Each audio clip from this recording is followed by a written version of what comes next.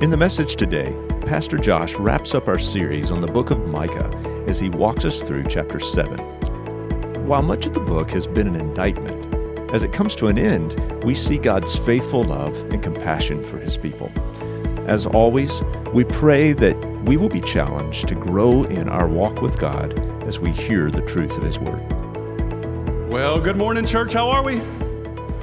Yes. Okay. If you have your Bibles, would you open to Micah chapter 7? We are indeed in the last chapter of this incredible book. I pray that you have enjoyed our time as we have gone through this. As you are making your way to Micah, just remember that if you're new with us, or maybe you're like, we're week 7, I still don't know where Micah is in the Bible.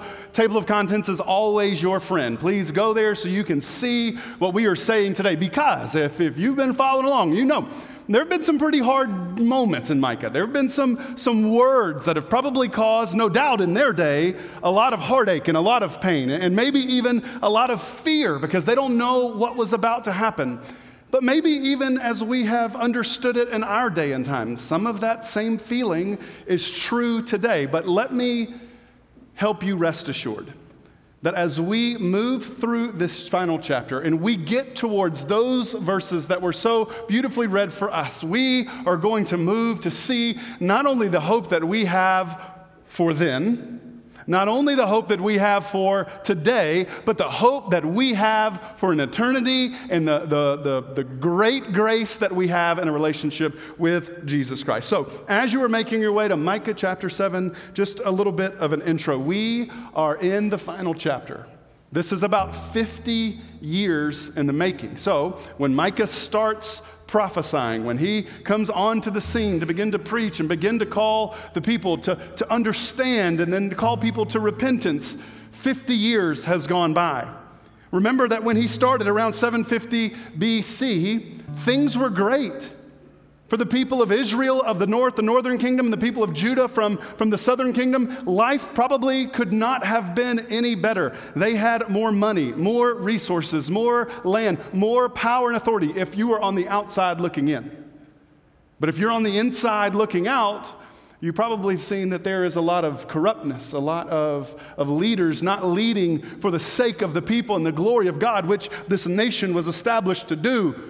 Instead, they were leading for themselves, and they were giving themselves to bribes, and they were leading for the sake of how much money they could make for themselves.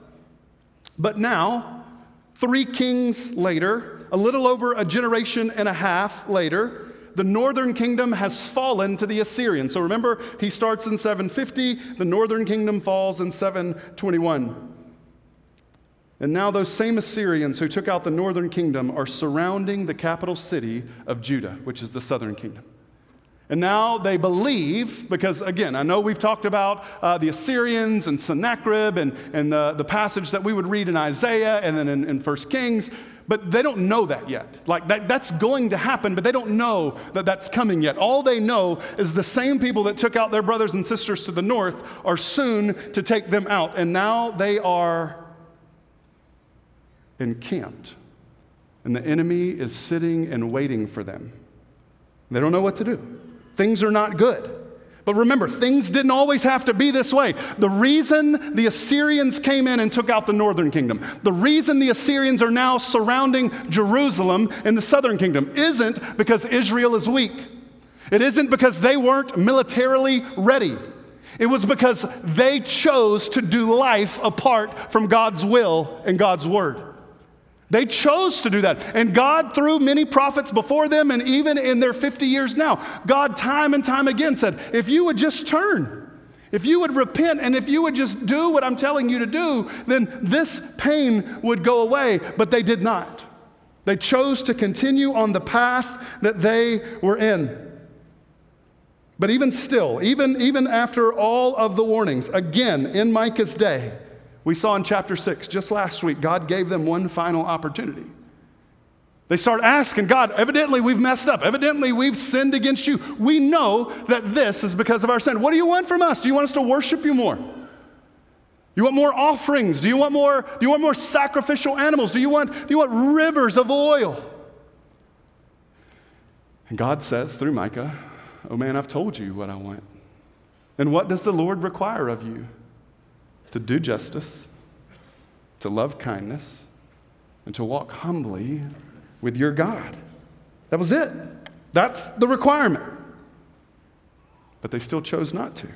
So according to the last word of chapter 6, where we ended last week, God says, I may make you a desolation, and your inhabitants a hissing, so that you shall bear the scorn of my people. Another way to hear that is, okay, you want to act like you're not my people? I will treat you like you are not my people. That's where we pick up today. So let's listen to the words of Micah as he is surveying the current state of God's people under that. So they've chosen, I will not do justice, I will not love kindness, and I will not walk humbly. I will do it my way. And here is where that has gotten them 50 years later. Look at chapter 7, verse 1. Woe is me, for I have become as when the summer fruit has been gathered, as when the grapes have been gleaned. There is no cluster to eat, no first ripe fig that my soul desires. Now, Micah's painting a pretty grim picture here. That he is walking into a situation where he's hoping to at least see something good, something righteous, something. I mean, if there's a remnant, there's got to be a little bit of good in this town. And he said, there's nothing. There's absolutely nothing good left. And in the illustration that he's using, even after the harvest, there should be some good left on the vine and on the branches. But there is not. All that is good is now gone. And here's how he continues. Look at verse 2 and 3. The godly have perished from the earth. There's no one upright among mankind. They all lie and wait for blood. And each hunts the other with a net. Their hands are on what is evil to do it well. The prince and the judge ask for a bribe, and the great man utters the evil desires of his soul. Thus, they weave it together. All right, so the only things, the leaders that are left here, are incredibly wicked. They're not upright. They're looking for blood. They're very skilled in doing evil. Actually, they practice it, so at the right time, their evil will be done exceedingly well. Guys, they aren't speaking of a pagan nation. This is to be a people that loves God. This should be the people who want justice, love kindness, and do walk humbly with God. But they are choosing not to do that. Look at verse 4. And the best of them. So as he is surveying this land, as he is surveying what he sees, the best that he can see is like a briar. The most upright of them, a thorn hedge. The day of your watchmen, of your punishment has come. Now their confusion is at hand. All right, so the best that they have to offer is like a sticker bush. Has anybody ever in the history of ever, been around a sticker bush and thought, God, thank you for creating that. I think that thing's great. I want more of that in my life. The only redemption that we had with sticker bushes where we used to live in Picayune is we would have the blackberries that would grow on the sticker bushes. But then as we are digging deeper into the sticker bushes to get one sweet taste of the blackberry, our hands would be covered in stickers. There's nothing good. And what he's saying, look, the best they have to offer is like a sticker bush. A hedge of thorns. But their day of reckoning has come. Their day of judgment is here. All right, so what comes next is what life for them will be like because they chose to do it on their terms. Let the hearer understand. What we will read in the next few verses is what their life will be like because they chose to do it on their terms and not on God's terms. Go ahead and buckle in, because this isn't just a truth for 701 BC. This is a truth for 2022. Let's read God's word. Verse 5. Put no trust in your neighbor. Have no confidence in a friend. Guard the doors of your mouth from her who lies in your arms. For the son treats the father with contempt, and the daughter rises up against her mother. The daughter-in-law against her mother-in-law. A man's enemies are the men of his own house. This is the society that we get when we don't walk according to God's will and God's word. Okay, just take a minute and step back and look. This isn't just like a prophetic word for 2022. It's not just a prophetic word for March 27th. Guys, this has been the history of us since the beginning. If sin rules you, this is the outcome. If God rules you, you have peace that surpasses all understanding. And the crazy thing is, it is a free gift of grace offered to us, and all we must do is put our hope and trust in Christ alone. And yet too many times we say, no, I got it. I'll do it my own way. I like my timeline better.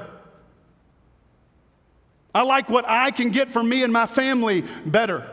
God, you are good. Now remember, they weren't just heathen or pagan apart from God. They would say, we like God a little bit, but we also are going to rely on our own strength. No. This is the outcome of that life.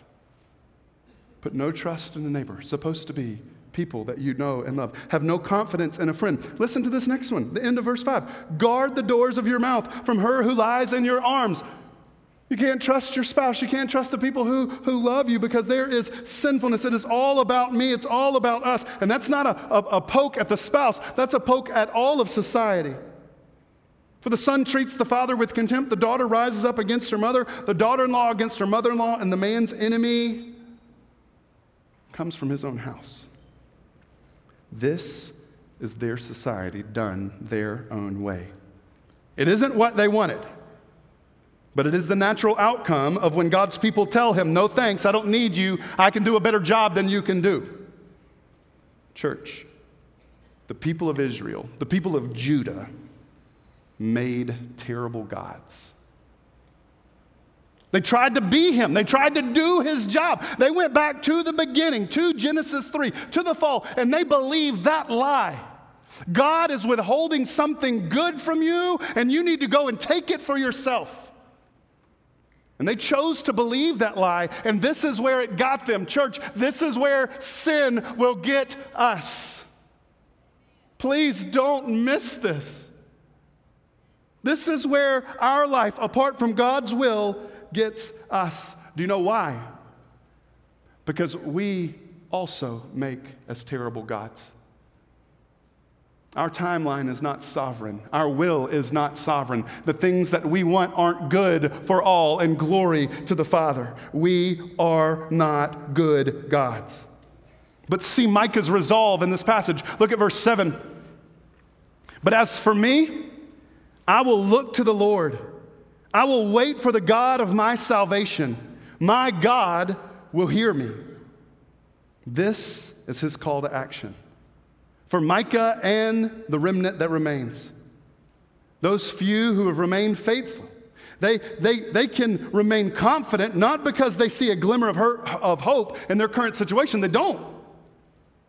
But because they know the heart of God and they know whom they serve. They know that he is a promise-keeping God. They say this with confidence. Look at what they say, verse 8 and following. Rejoice not over me, O my enemy. When I fall, I shall rise. When I sit in darkness, the Lord will be a light to me. I will bear the indignation of the Lord because I have sinned against him. Until he pleads my cause and he executes judgment for me, he will bring me out to the light, and I shall look upon his vindication. Then my enemy will see, and shame will cover her who says to me, where is the Lord your God? My eyes will look upon her. Now she will be trampled down like the mire of the streets. Now, for us in this room, you may be sitting here and say, that seems strong, but I don't know if I'm incredibly encouraged about that. For us to understand it this way, the enemy that has been constantly waging war over you and seemingly, by all objectionable accounts, is winning. You have no power over this enemy. Where this enemy wants to go, it goes. What it wants to take, it will take. But there is a day coming, says God, that that enemy will be trampled under his feet. Now for us, church, that may not be the Assyrians, and that may not be the Babylonians that will be 100 years from now. But for us, listen to me, that is still the sin that so easily entangles us. How many times have you, and this is completely rhetorical, so please don't answer out loud. Don't want to know your business. I know we live in Crazy Town. I don't need to know you're the mayor. How many times have you gone to God broken over your sin? Saying to the Father, God, please take this away from me. I hate this sin. I hate that I love it. I hate that I go back to it. God, if you would just take this from me. And you have a great moment with him and you feel free in that moment, only to go just a few days later or maybe even a few hours later and you find yourself back in that sin again. And if you've lived long enough, you know that it may feel like that sin has power over you. What this word tells them and what this word tells us is, guys, there is coming a day when one who returns, the true king, the true shepherd, the good and right king that will lord over us, will take that sin, take that enemy over our life and not just do away with it, but he will trample it under his feet. He will kill the sin that torments us. Don't miss this. Don't give up hope. That's why Paul writes in Galatians, when the time is right, don't become weary in doing good, for at the right time you will receive the harvest of your work. Don't give up, church. Don't believe that the enemy is winning. Don't believe that he has won, because he has not. A better word has already been spoken. Yes, the days for Israel and Judah soon will be hard, harder than they could have ever imagined, even harder than what Micah is describing right now. But those days will not last forever. The promise has been made, and God's will be good. His promise will come to pass. And when that day comes, it'll be like something we have never seen. Look at verse 11 and following. It will be a day for the building of your walls, and in that day the boundary shall be far extended. In that day they will come to you from Assyria. Listen to the towns. Assyria, the cities of Egypt, and far from Egypt to the river, from sea to sea and from mountain to mountain. But the earth will be desolate because of its inhabitants, for the fruit of their deeds. All right, so God will give an increase so large to Israel that they are going to have to change their borders. So when it says that it is going to come a time in that day that you're going to rebuild the walls, it is not speaking about the walls that they had already had and had been knocked down. What he is saying here is, guys, there's going to be so many people coming to faith in God, you are going to have to take the boundaries that you have and take them farther out than you've ever thought possible. And it will be there, it will be in those places like Assyria and Egypt that you are even going to get people. Let that sink in. Sure, there would be people who are going to be taken from Jerusalem and put in Babylon that they are going to return. But don't miss the meaning of this. There will be people from Assyria and from Egypt. The ones who once held them captive will now be brothers and sisters because of God's redemption. For some of you in this room, that feels like, well, good for them. But for some of you in this room, that is life to you because you didn't grow up loving God. You grew up as an enemy of God, a persecutor of God's people. And now God in His grace has offered to you not just salvation, but family. Not based on what you've done or where you've been, but based on His goodness forever. Don't miss what God is saying to these people. This day that's coming is going to be unbelievable. So then Micah turns to this prayer.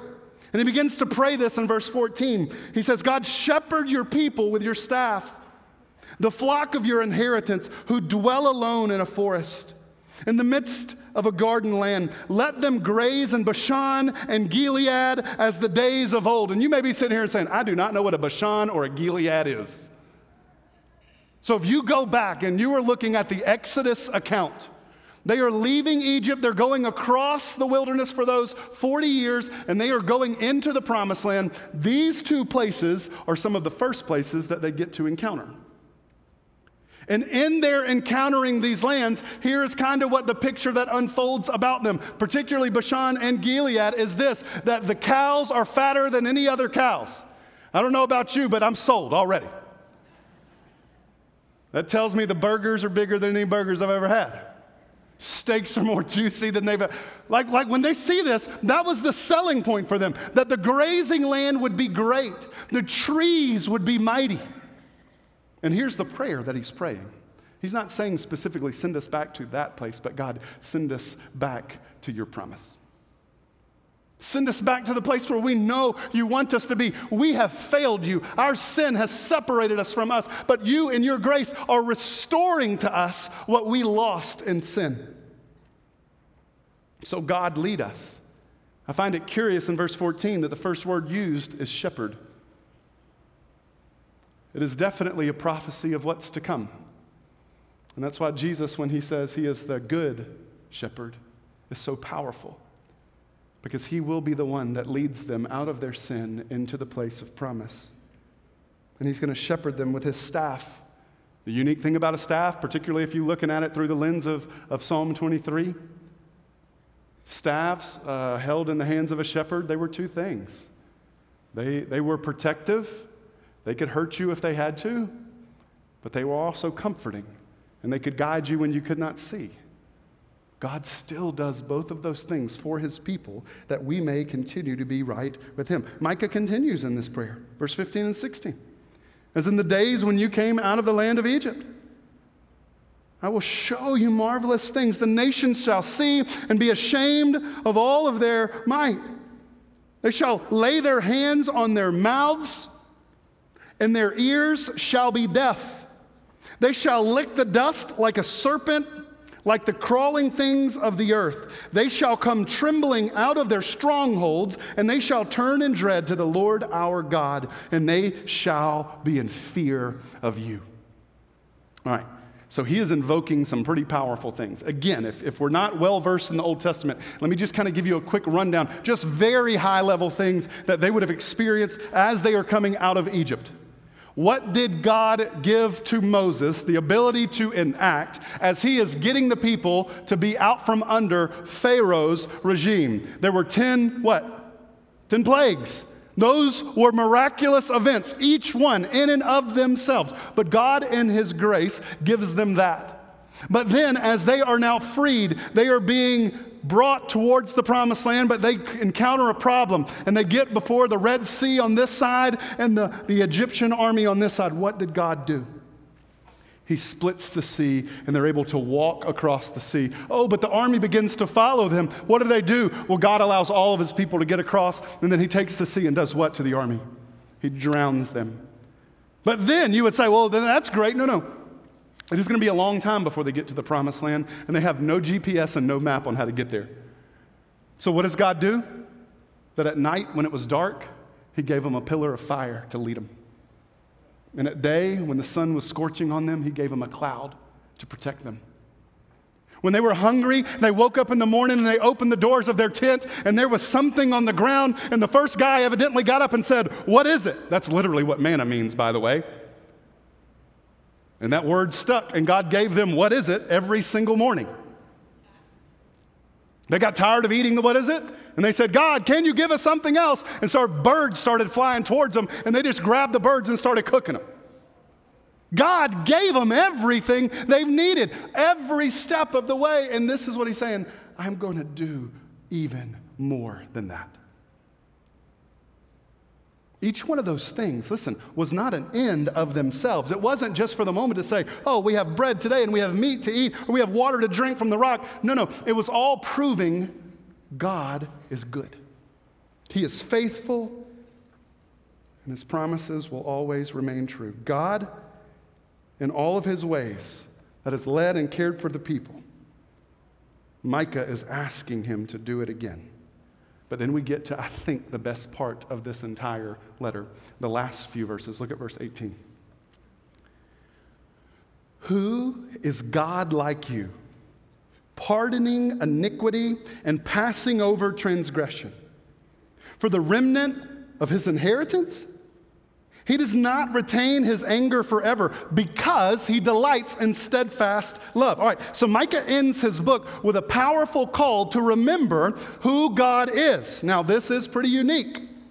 He uses the phrase in verse 18. He says this, "Who is God like?" Do you know what Micah's name means? Who is God like Yahweh? So effectively, what he says in verse 18 is he calls out his name saying, this is the reason for my prophesying to you. The reason that I have called out for 50 years, the reason when you've told me to sit down and be quiet and to stop prophesying, I've only stood up and yelled louder so you could hear and so we can get to this moment. Is there any God like our God? God's promise is to pardon our sin and pass over our transgressions. Church, don't miss it. This is where our theology of salvation comes into play, okay? God does not pardon our sin or pass over our transgressions because we deserve it. God doesn't pardon our sin or pass over our transgressions because we have paid him some price. He is not like the faulty leaders of that day. We slide him a little money, we slide him a little tithe, we slide him a little service, and God's going to give us good. That's not how he works. Anything that God gives us is because he is good, not because we are. Don't miss what God is speaking to them and to us today.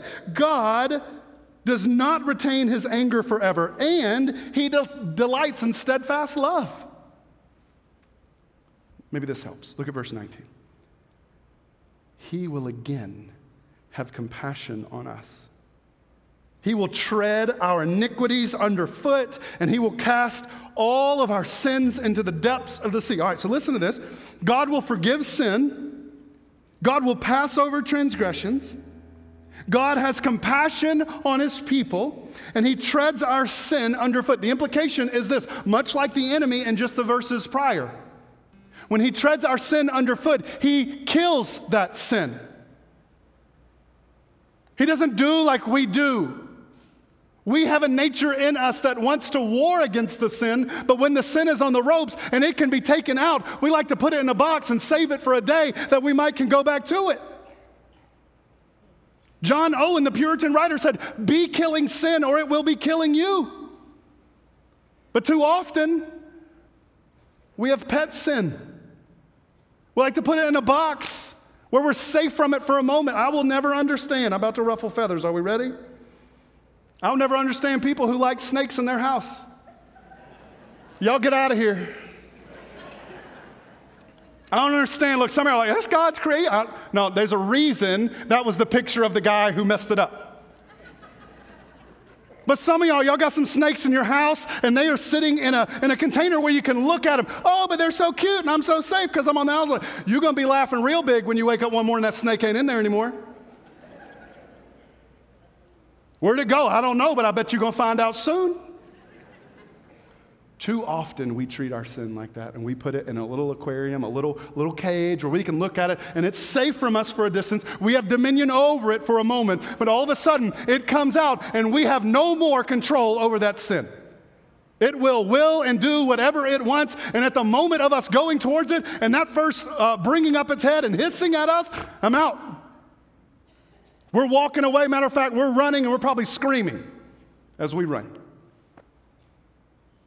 But the shepherd who's going to come isn't going to come and coddle our sin. He's going to kill it. He's going to forgive us. He's going to pass over the iniquity. But he will take our sin and he will trample it underfoot. He will kill what is killing us. But best of all,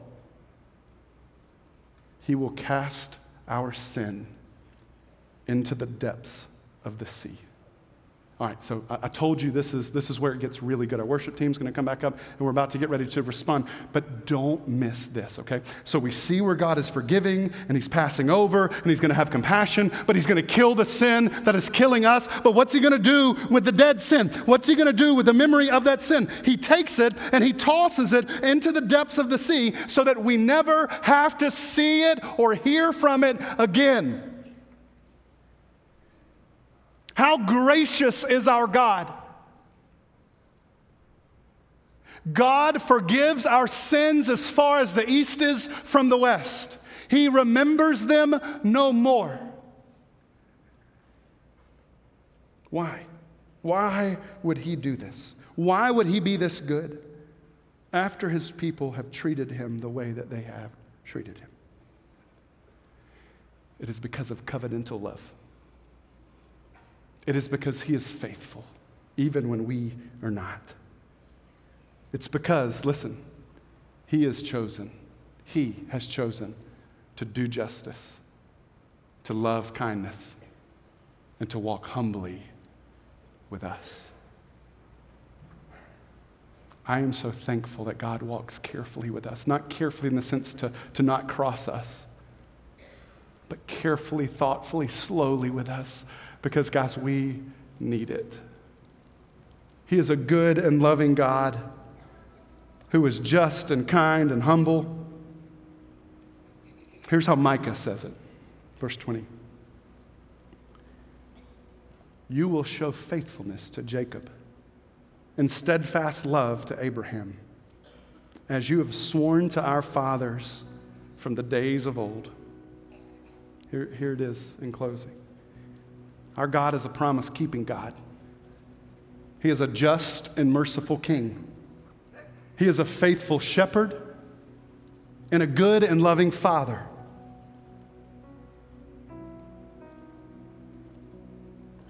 Maybe you hear it this way. All right. So take Micah, hold your space, go to Revelation. Remember, this is prophecy. Go to Revelation 7.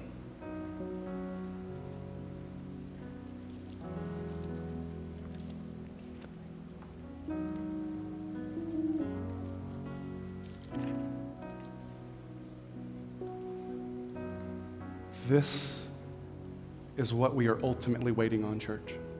The prophecy of Micah being fulfilled in the person and the work of Jesus Christ is laid before us in Revelation 7 and following. Revelation 7, verse 9 and following.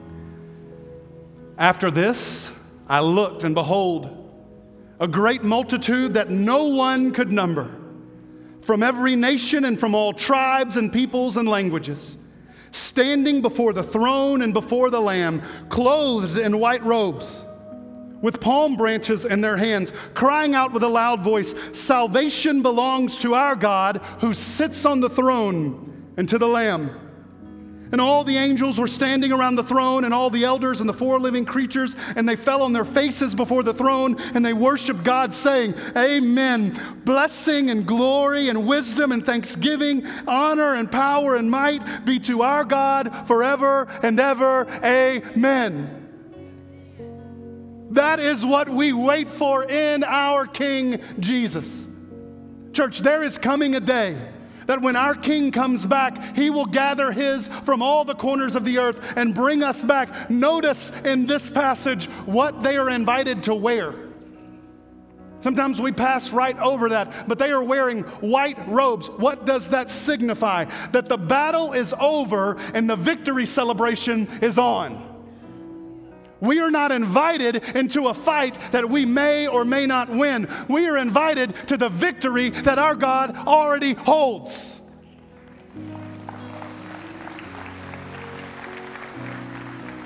And as awesome as that may sound, as great as that is, and you may find yourself welling up with excitement right now saying, yes, great, this is good. Here's the question for me, and if the shoe fits, let's wear it together. Then why do we still choose to do things on our own terms? If we know that this is the offer to us today, right now, why do we say to God, no, I got it? Oh, church, please remember with all that we are not living for this day.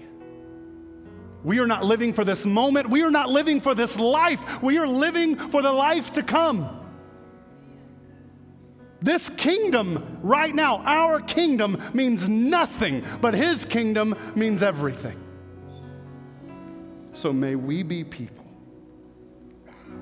who come and worship our King Jesus, who come and join in the victory celebration. But if you don't hear anything else today, please hear this. Your invitation is to come.